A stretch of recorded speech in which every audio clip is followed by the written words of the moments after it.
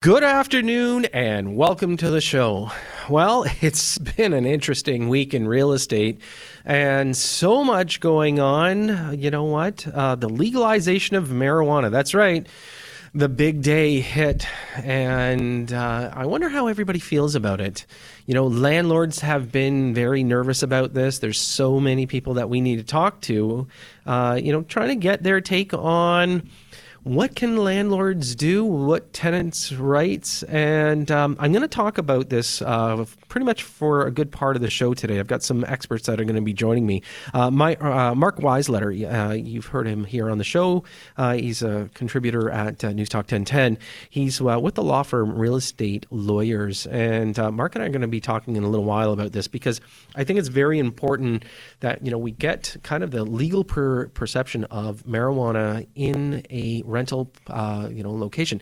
Again, it's up to everybody to do what they wish, but does somebody have more rights than others? And I want to talk about a few things that I got flagged with this week because being a licensed realtor, one of the things that we do, of course, is that we get information and guidance from a corporation called the Real Estate Council of Ontario. Of course, they are the governing body for all licensed realtors. And it was interesting because the registrar sent out a note to all realtors this week letting them know about the legalization of cannabis.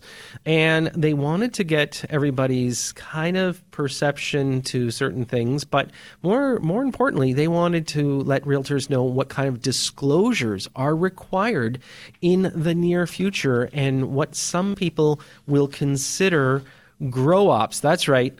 This was a kind of an expression made, I would say, not quite famous, but it had a huge bearing back in the early 2000s. And this is where marijuana grow-ops were popping up. Normally in basements of houses that were rented. Massive amount of mold would be found in these properties. Some of them had to be actually torn down. Some were able to get remunerated, where they turn around and get, have everything removed, get the mold removed, get clean air reports. This is all part and parcel of when something is actually deemed a grow-op. And at a certain level, the house would carry a stigma. And, if you've ever looked into houses like this, there's a lot of work that has to be done before they deem it to be safe to be occupied. So the registrar, of course, wanted to be able to, I guess, get a little bit ahead of this. Mind you, it was the day before it became legal. The notice went out to everybody around October 16th. But I thought I would kind of touch on this because I think it's very important for you, either a home buyer, home seller, understanding what legal rights are going to be, kicking around when we talk about the sale of a property and what some people will call a stigma versus a defect. And this is one of the things that, again, they're trying to educate realtors very quickly. So a stigma is a non-physical attribute of a property that may trigger a negative emotional or psychological response in a potential buyer. So in other words, if this question got asked a lot over the years, that if somebody died in the house, are you supposed to disclose it? Now, if it was a criminal activity where they died, meaning that somebody got murdered or some kind of gruesome thing that happened, do you have to disclose it? Technically, if it is something that illegal happened, yes, you do. But if somebody just passed away in their sleep, should you know that somebody did that? And does that then provide a stigma? And so this is one of the things that, I think people are very aware of. But what does truly constitute a stigma? It'll vary from buyer to buyer. Some people, it could be more of a religious thing that they can't have somebody have died in it. It could be that this is their beliefs, and so definitely you have to be able to disclose it if the question is asked. But what about a defect? Okay, what is truly a defect? Well, a defect, on the other hand, a physical attribute of the property. Physical defects fall into two broad categories. Patent defects are readily visible, so you can see it or identify during a home inspection, and it means that you don't have to be breaking down walls to find it. It's it's pretty much front and center. But of course, there's the latent defects, and this is the one that a lot of times people get caught up with. And it's like, Well, the basement was flooding, but we didn't know it because we didn't see the mold behind there. Sooner or later, there's some things that do kind of rear their heads. It could be a couple of years, but was it building for that? So latent defect, of course, are not apparent and may not be easily discoverable even by a home inspector or other experts. If the latent defect poses a serious risk to health and safety for those who live in the home, it must be disclosed by the seller. Okay, so this is where marijuana grow-ops became a real hot topic for years. And a lot of times, the mold was not recognized because it could have been venting, in certain areas, normally the attic. And if they couldn't catch it right away, and if the home inspection wasn't done properly, and if it was, maybe bought in a bidding war, some of these things were missed. So, again, marijuana and property damage. Is it possible that, they're saying that there's going to be a limit of 4 plants, let's say, per owner. I'm not sure if it's per person or per owner. Still waiting for the disclosure on that, but 4 plants in a property. And is that going to all of a sudden trigger the idea that something is a grow-op? This is a tough one because it's going to be up to the lenders to make their decision. So if a home inspector goes in and let's say you grew 4 marijuana plants in the property, near a window ledge or somewhere, your own little, area that you thought that was good to grow things, will it create enough mold in a property to now be deemed a grow-op or, something that is going to be a health hazard? So this is going to be one of the hardest things for, I think, the real estate industry to deal with over the next little while. And of course, I don't believe that at this time you can buy the buds to be able to grow this stuff. So when we take a look in the future, we may have to wait for the next 12 to 18 months before this becomes very apparent and what people, have to be concerned about. So I think this is a couple things. So if you are a buyer and you're walking through a home, you see something, or you're curious, you can ask that your agent, ask the seller, has anything been growing in here? Is there any idea of mold? You can put the seller on the hook for the time being that they have owned the property. Now, remember, they will say best to their knowledge of at the time of their ownership. So if it happened beforehand and it wasn't disclosed to them, that may be difficult. Now, if your house was truly a grow-op, normally there is some form of the police in your municipality will have it registered on a list. Not all of them do. Some of them do. And so again, this is one of those things, ask your neighbors, and if they say, yes, it was raided, it was complete, shambles. Again, this is one of those things that disclosure is going to become very important in this avenue. Again, you must have your own independent inspections. This is why, again, when this happens to evolve down the road, I think we're going to have to be very cautious with this whole thing. And, I don't think it's going to be as big a deal as far as grow-ops and for plants. I've actually had to sell a great deal of these in my past life as a realtor. Normally they went power sale. And so this is not uncommon in the industry. But again, disclosure is going to be very important. Now, another thing, of course, when we start talking about, what rights does a tenant have, and, some cases that have actually popped up where there was somebody living in a condominium building and the person, living there was actually deathly allergic to the smell of marijuana or the smoke itself. And so the condominium did a knee-jerk reaction. Immediately they said, yep, we're outlawing it entirely in the condominium. And there was a medical marijuana patient that was also residing there. And so this has infringed on their rights. So one of the things that I think we have to be well aware of is that, when we take a look at cannabis, it is going to be able to be consumed in different avenues. So it could be oil, it could be edibles. This is the future of what a lot of these companies, in fact, a lot of U.S. companies are really taking a look at the Canadian market, saying we're going to be able to introduce all sorts of different, avenues for people to consume this stuff. So I think before everybody jumps on the bandwagon and says, okay, well, I can't smoke it, so that means you're infringing on my human rights, I think that people need to take a good look at, how can it be consumed? Are you able to work with somebody? Again, it's a very rare case that somebody is deathly, can have a deathly reaction to this.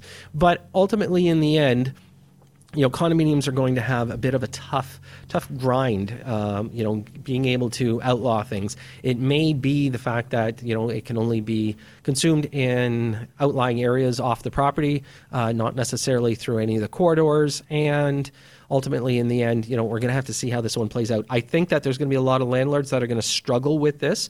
And so one of the reasons why I thought I would have Mark Weisletter come and join me is that, he's been following this very carefully. And we're going to have to get a real read on this as it unfolds. And I think over the next 12 months, we're going to see a lot of things come to head with the idea of the legalization of marijuana and what will happen in the grand scheme of things of being a landlord and a tenant.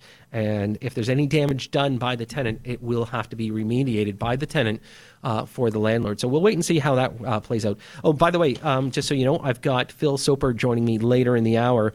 He's from Royal LePage, and Phil is the Chief Executive Officer and President of Royal LePage. He's been with me on the show quite a few times, and we're going to talk about what's going on in the marketplace, what we're going to expect over the next 6 to 12 months. Again, the market is moving in. By the way, Toronto has fallen off its pedestal as far as being the number one market pretty much in the world. In fact, you won't believe the number that it's hit, and I'm going to talk with Phil about that. By the way, we've got another simple seminar coming up on November 22nd, the last one in October. Unbelievable showing, as I'd mentioned, full house and lots to talk about. And so on Thursday, November 22nd at 7 p.m. So make sure you go to thesimpleinvestor.com to register. You're going to find out more about our newest releases as well. So you don't want to miss that. So coming up after the break, I've got Mark Weisletter joining me. So stay with us. We'll be right back after this.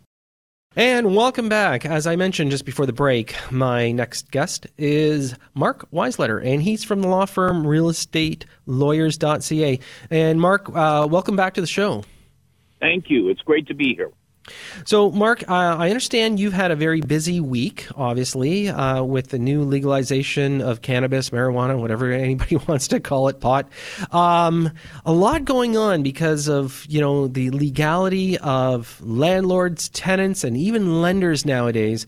Can you kind of give me a little bit of an overview on your take on this whole thing? Thank you. So it boils down to two things. Landlords and homeowners and perhaps owners of rental properties are nervous about two things. Is a tenant who is smoking cannabis today bothering other tenants or perhaps other condominium unit owners, and what can be done about that? And perhaps more important, are they growing the cannabis plants in the home, which could result in mold and damage behind the walls? So those are the two main issues facing not just landlords, but also home buyers who are worried. Are they buying a property that perhaps had plants in it that created mold behind the walls? Because that's expensive to remove.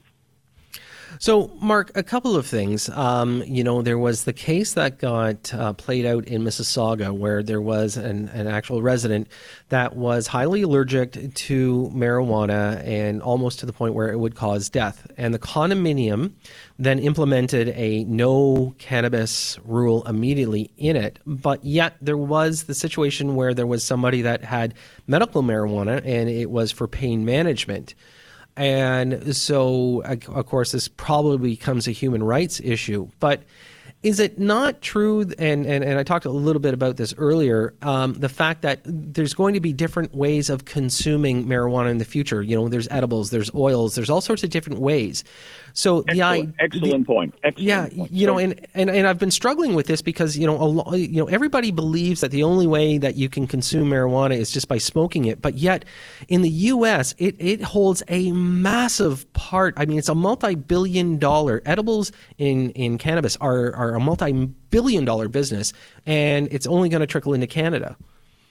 I agree, and I think that what you've just hit on potentially the solution, because you live in a house, it's your house, you want to smoke cannabis, you're not bothering anybody, it's really not an issue. But in a condominium, for example, many in Ontario have passed rules that not only ban cannabis smoke, but also cigarettes as well. And so they've taken a pretty strict approach on all kinds of smoke, et cetera. Now, they've also grandfathered cigarette smokers who were smoking before the rule, but it's pretty clear on cannabis. And what they've said in the rules, interestingly, for the medical cannabis users is, number one, we're going to need some kind of medical evidence that, as you said, that you need medical cannabis and your illness cannot be treated with an edible or a lotion. Because if you have a medical cannabis prescription, you can buy those products today, even though the rest of Canadians can only buy the recreational marijuana. But let's say your doctor says you must have the cigarette. You can't be treated with a edible. Then the condominium says, well, you've got to install equipment, ventilation, electricity, whatever you can do that contains the smoke you generate to your unit alone, and it does not escape to cause perhaps the damage that you were referring to with that person. And there are other ways to consume cannabis. So my kids laugh at me when I say this because I'm not a user myself.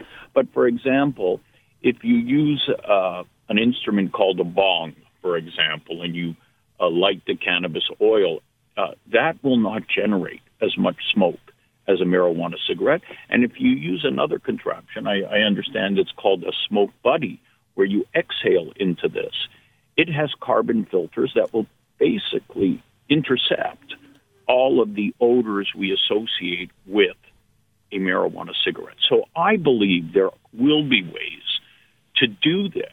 And there's also vaping, like these vaping pens, which a medical cannabis user can buy, which gives you most of the benefits of a cannabis cigarette, but doesn't create the smoke. So I think that you've hit it. It'll either be an edible lotion or a different way to smoke that allows people to enjoy cannabis, but not bother other people. And that's, I think, the compromise that's looked at or will be looked at between landlords, tenants, condominium owners. So, Mark, when we talk about landlords, so of course, in most cases we talk residentially. Now, let's talk about commercially for a second. The idea that somebody wants to rent a commercial unit to perhaps sell, paraphernalia, or down the road, if they're able to seek a license of some form that allows them to distribute it. Is this going to be a tough thing for commercial landlords as well? I don't think so. As I understand it, people are trying to secure space today for these. They're going to be very valuable, these retail stores to sell. So even without licenses, some tenants have gone in to secure space, but they basically negotiated with the landlords to say, if we don't get our retail license within 6-9 months, we have the right to cancel the lease with a penalty of so many dollars. That's happening in the market right now. So, and you have to figure that to get a license, there will be provincial restrictions put on it, just like getting a casino license, liquor license. So people are going to have to put things in place to prevent damages and other things that might concern a landlord. So I don't think a commercial landlord, other than the person having the right to do it and the zoning and the city allowing it, because as you know, some cities can have the right to not permit a retail store in their city when it becomes available. So as long as the tenant complies with the local rules and whatever the license conditions are, landlords actually will probably be quite happy with this because it will generate a lot of money for them. Yeah, excellent. Well, listen, Mark, always a pleasure to have you on the show and get your insight on these things. And of course, I'm going to stay in touch with you because I think we will see, some issues come up as time goes on, and it'll be interesting to see how the courts handle it. I appreciate that. It was a pleasure being with you. Thank you. Thanks so much, folks. That was Mark Weisletter, and he's from the law firm realestatelawyers.ca. Make sure you reach out to him if you're looking for a great real estate lawyer.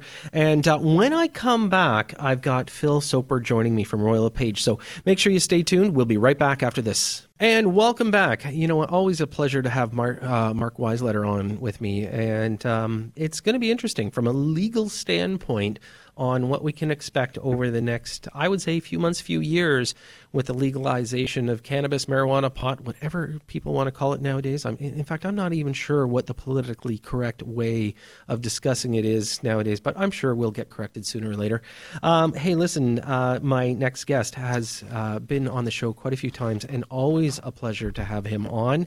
It is Phil Soper, and he is the Chief Executive Officer and President of Royal LePage Real Estate Services. And Phil, thanks for coming back. Oh, my pleasure, as always. You know, it's interesting. You and I have so much to talk about. You know, lots obviously in the news this week with the legalization of marijuana. But before we go down that road, I definitely want to talk to you about some of the new, some of the latest releases from Royal LePage. Always a great avenue for us to get news and up to date on things. More importantly, the funny orange-haired guy down on the south of the border, decided to rename NAFTA. You know, it's not NAFTA 2.0. It is now the United States, Mexico, Canada agreement. Everybody was kind of, waiting with bated breath on this one. What's your take on it? Obviously, it should be a positive thing for us. I feel we might have got slighted a little. How do you look at it?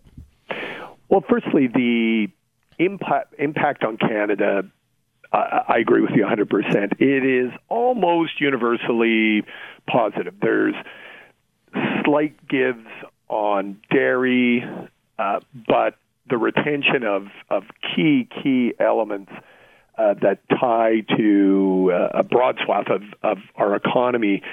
In general, I think the negotiation team did a fabulous job. They held out, and in the end, they got a result that was far better than most of us in the business community expected. So, in terms of its impact on Canada as a whole, in particular the housing market, I agree with you, Todd. I think it's a positive thing, and here's why.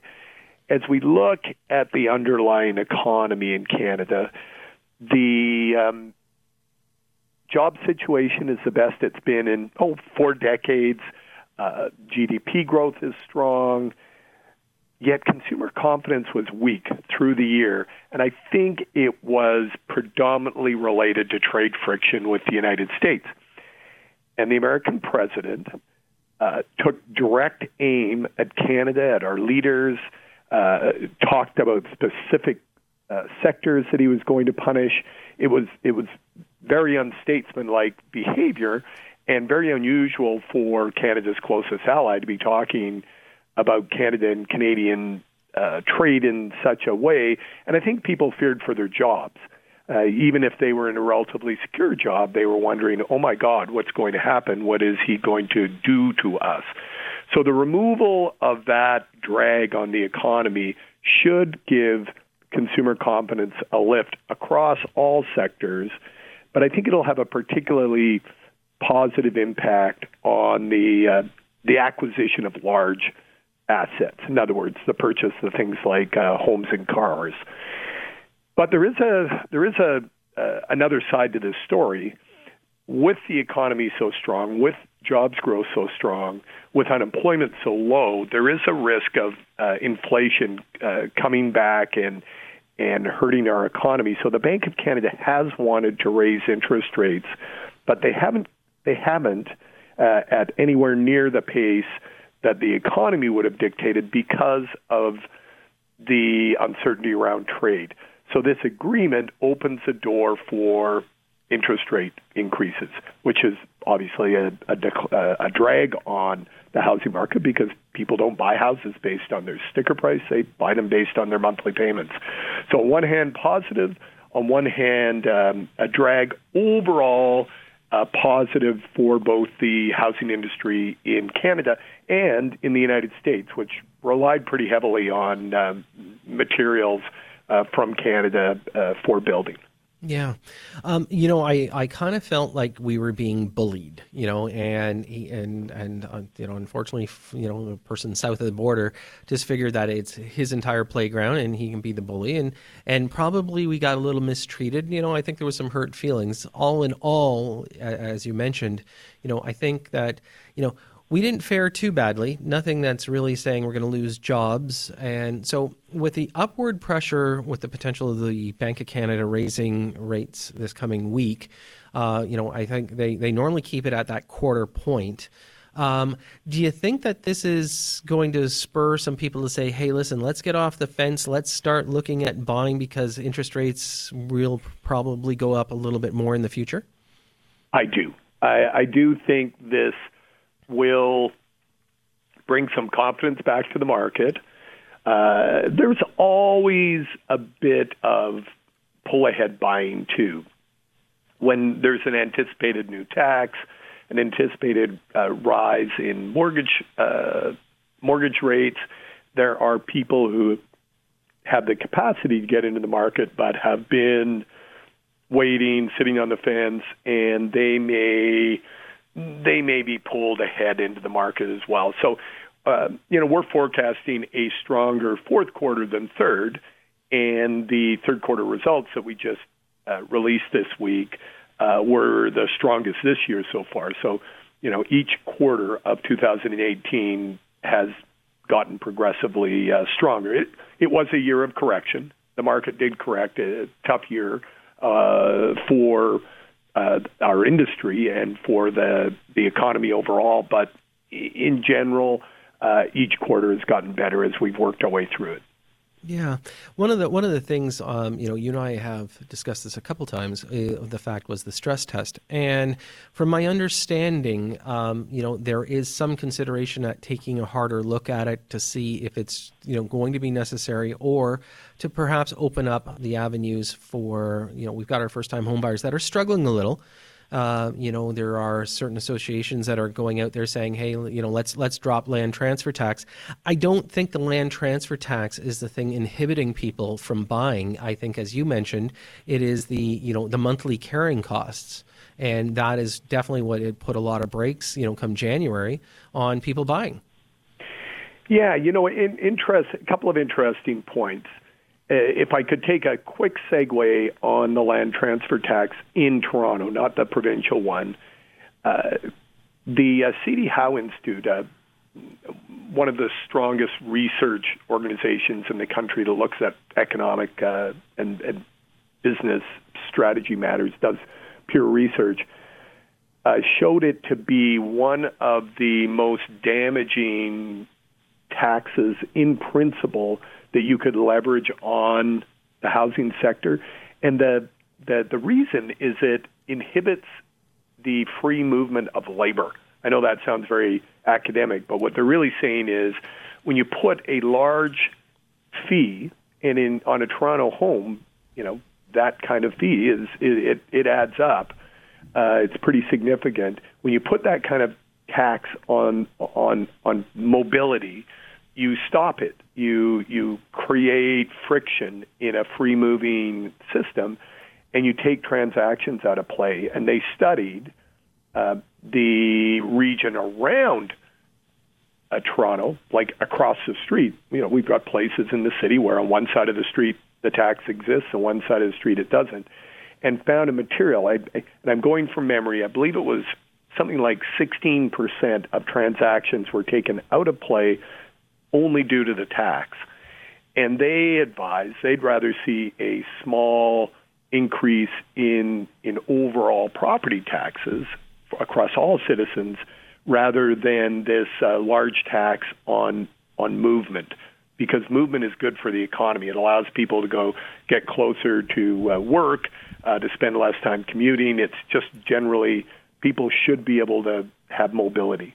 So that's my take on land transfer taxes. I think as a tool, they're probably the least effective tax that we have in the real estate sector, or the most damaging.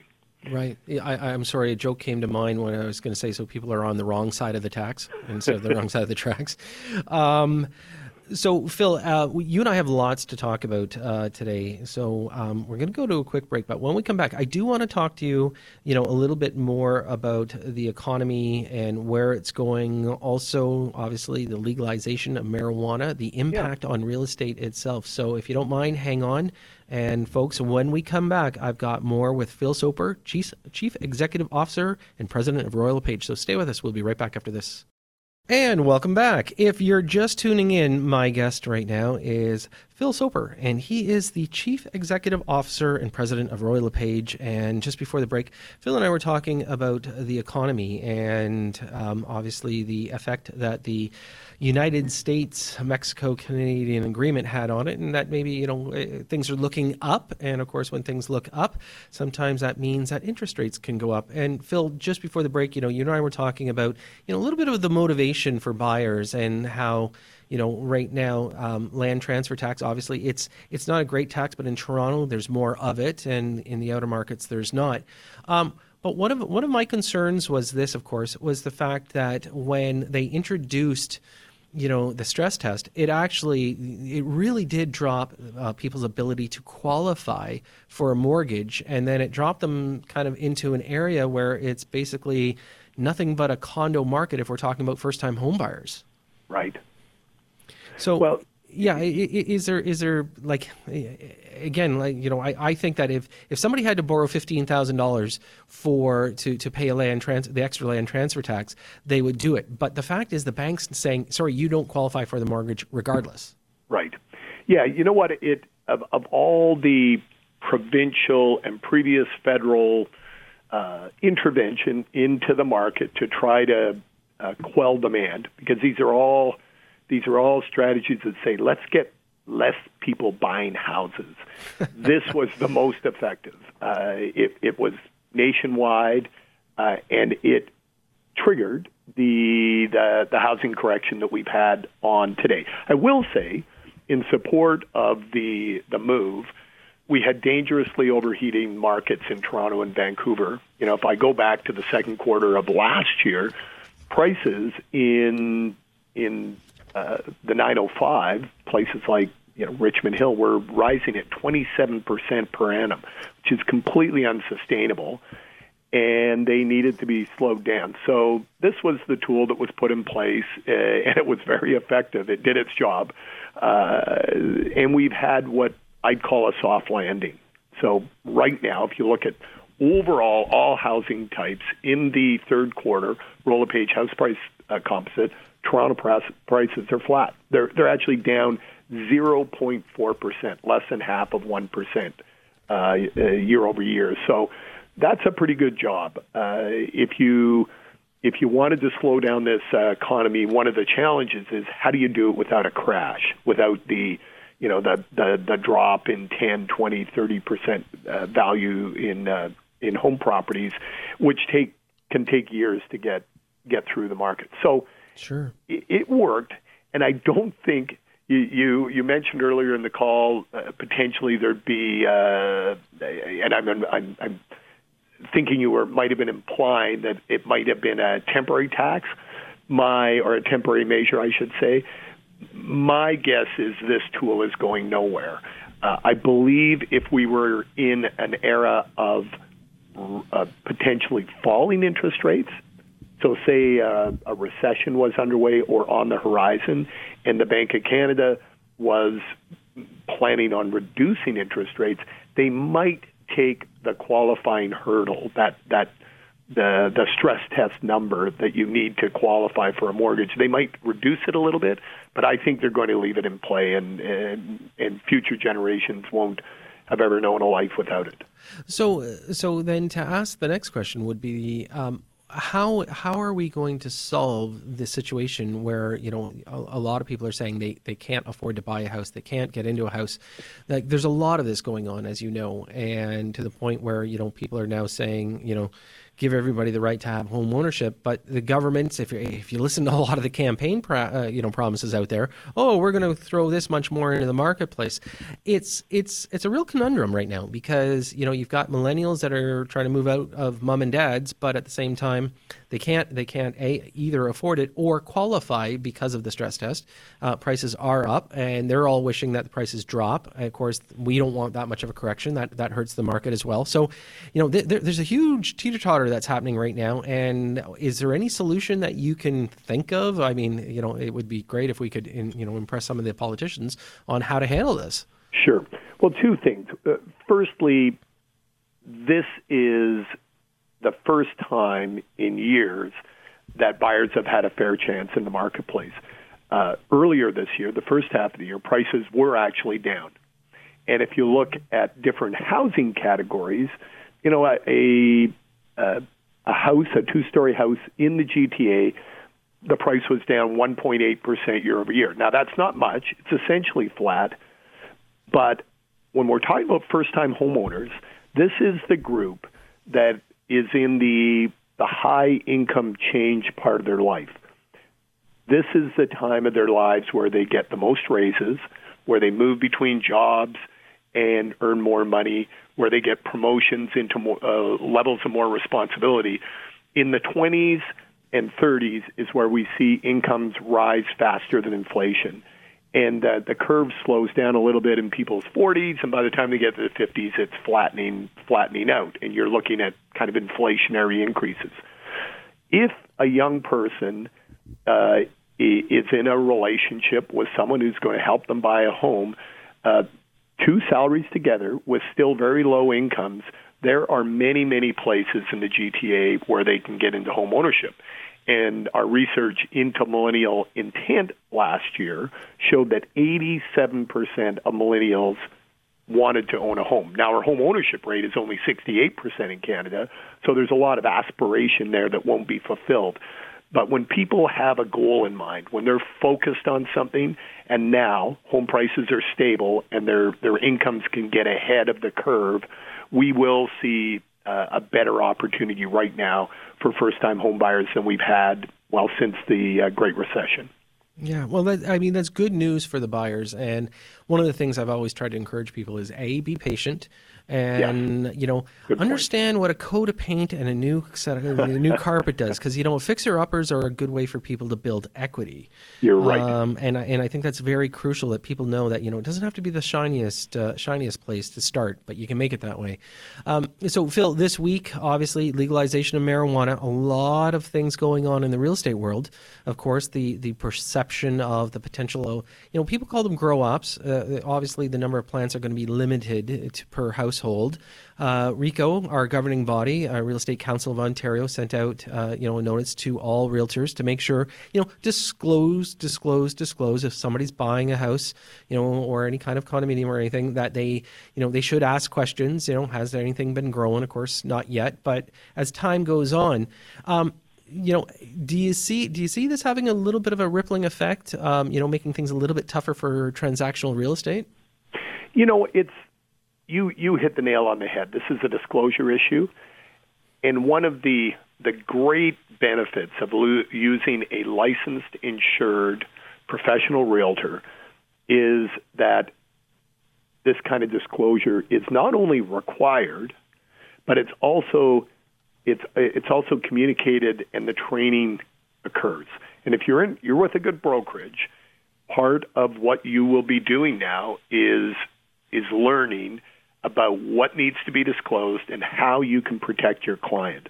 If your client is a home lister, a seller of a property, they need to disclose to protect themselves against future litigation. If your client is a buyer, they need to understand disclosable items about acquiring that property, and a professional realtor dealing with another will get all of this out on the table. I think it'll just be business as usual, given a bit of time to learn the ropes. And a year from now, 2 years from now, we won't think much about it on a basic level.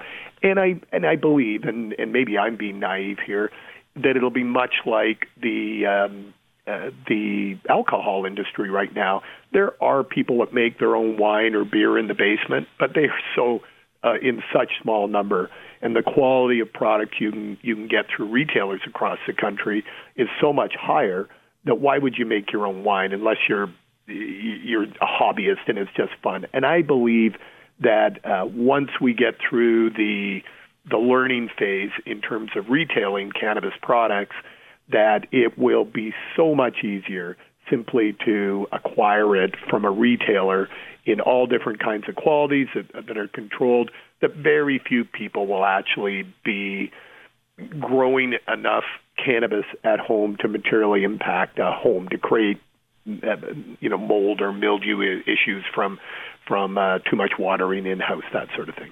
Yeah, well, good to know, and I think it's important that people keep an open mind on what's going to happen, and it doesn't happen immediately. So, if they're buying something tomorrow, they don't have to worry because exactly. First and foremost, people aren't growing it yet in their homes.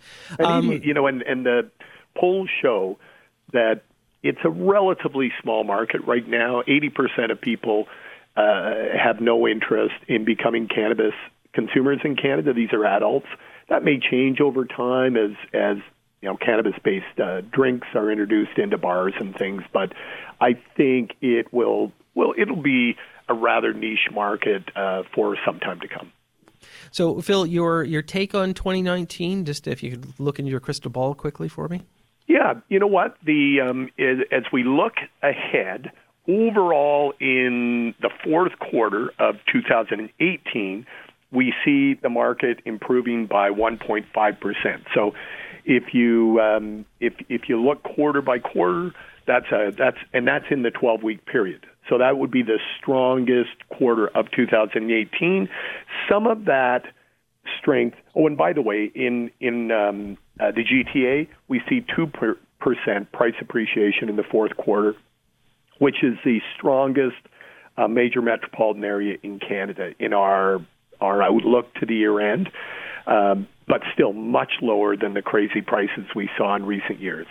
Looking to 2019, moderation. We see no spike in demand. There's a little bit of pent-up demand there, but remember, we're probably going to see a couple of modest increases in the cost of money.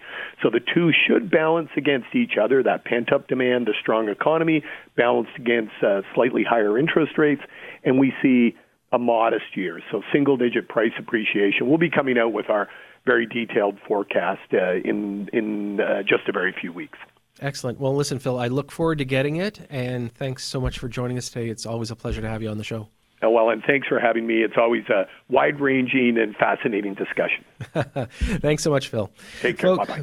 Folks, that was Phil Soper, and he is the Chief Executive Officer and President of Royal LePage. Hey, listen, I also want to thank Mark Weisletter for joining me.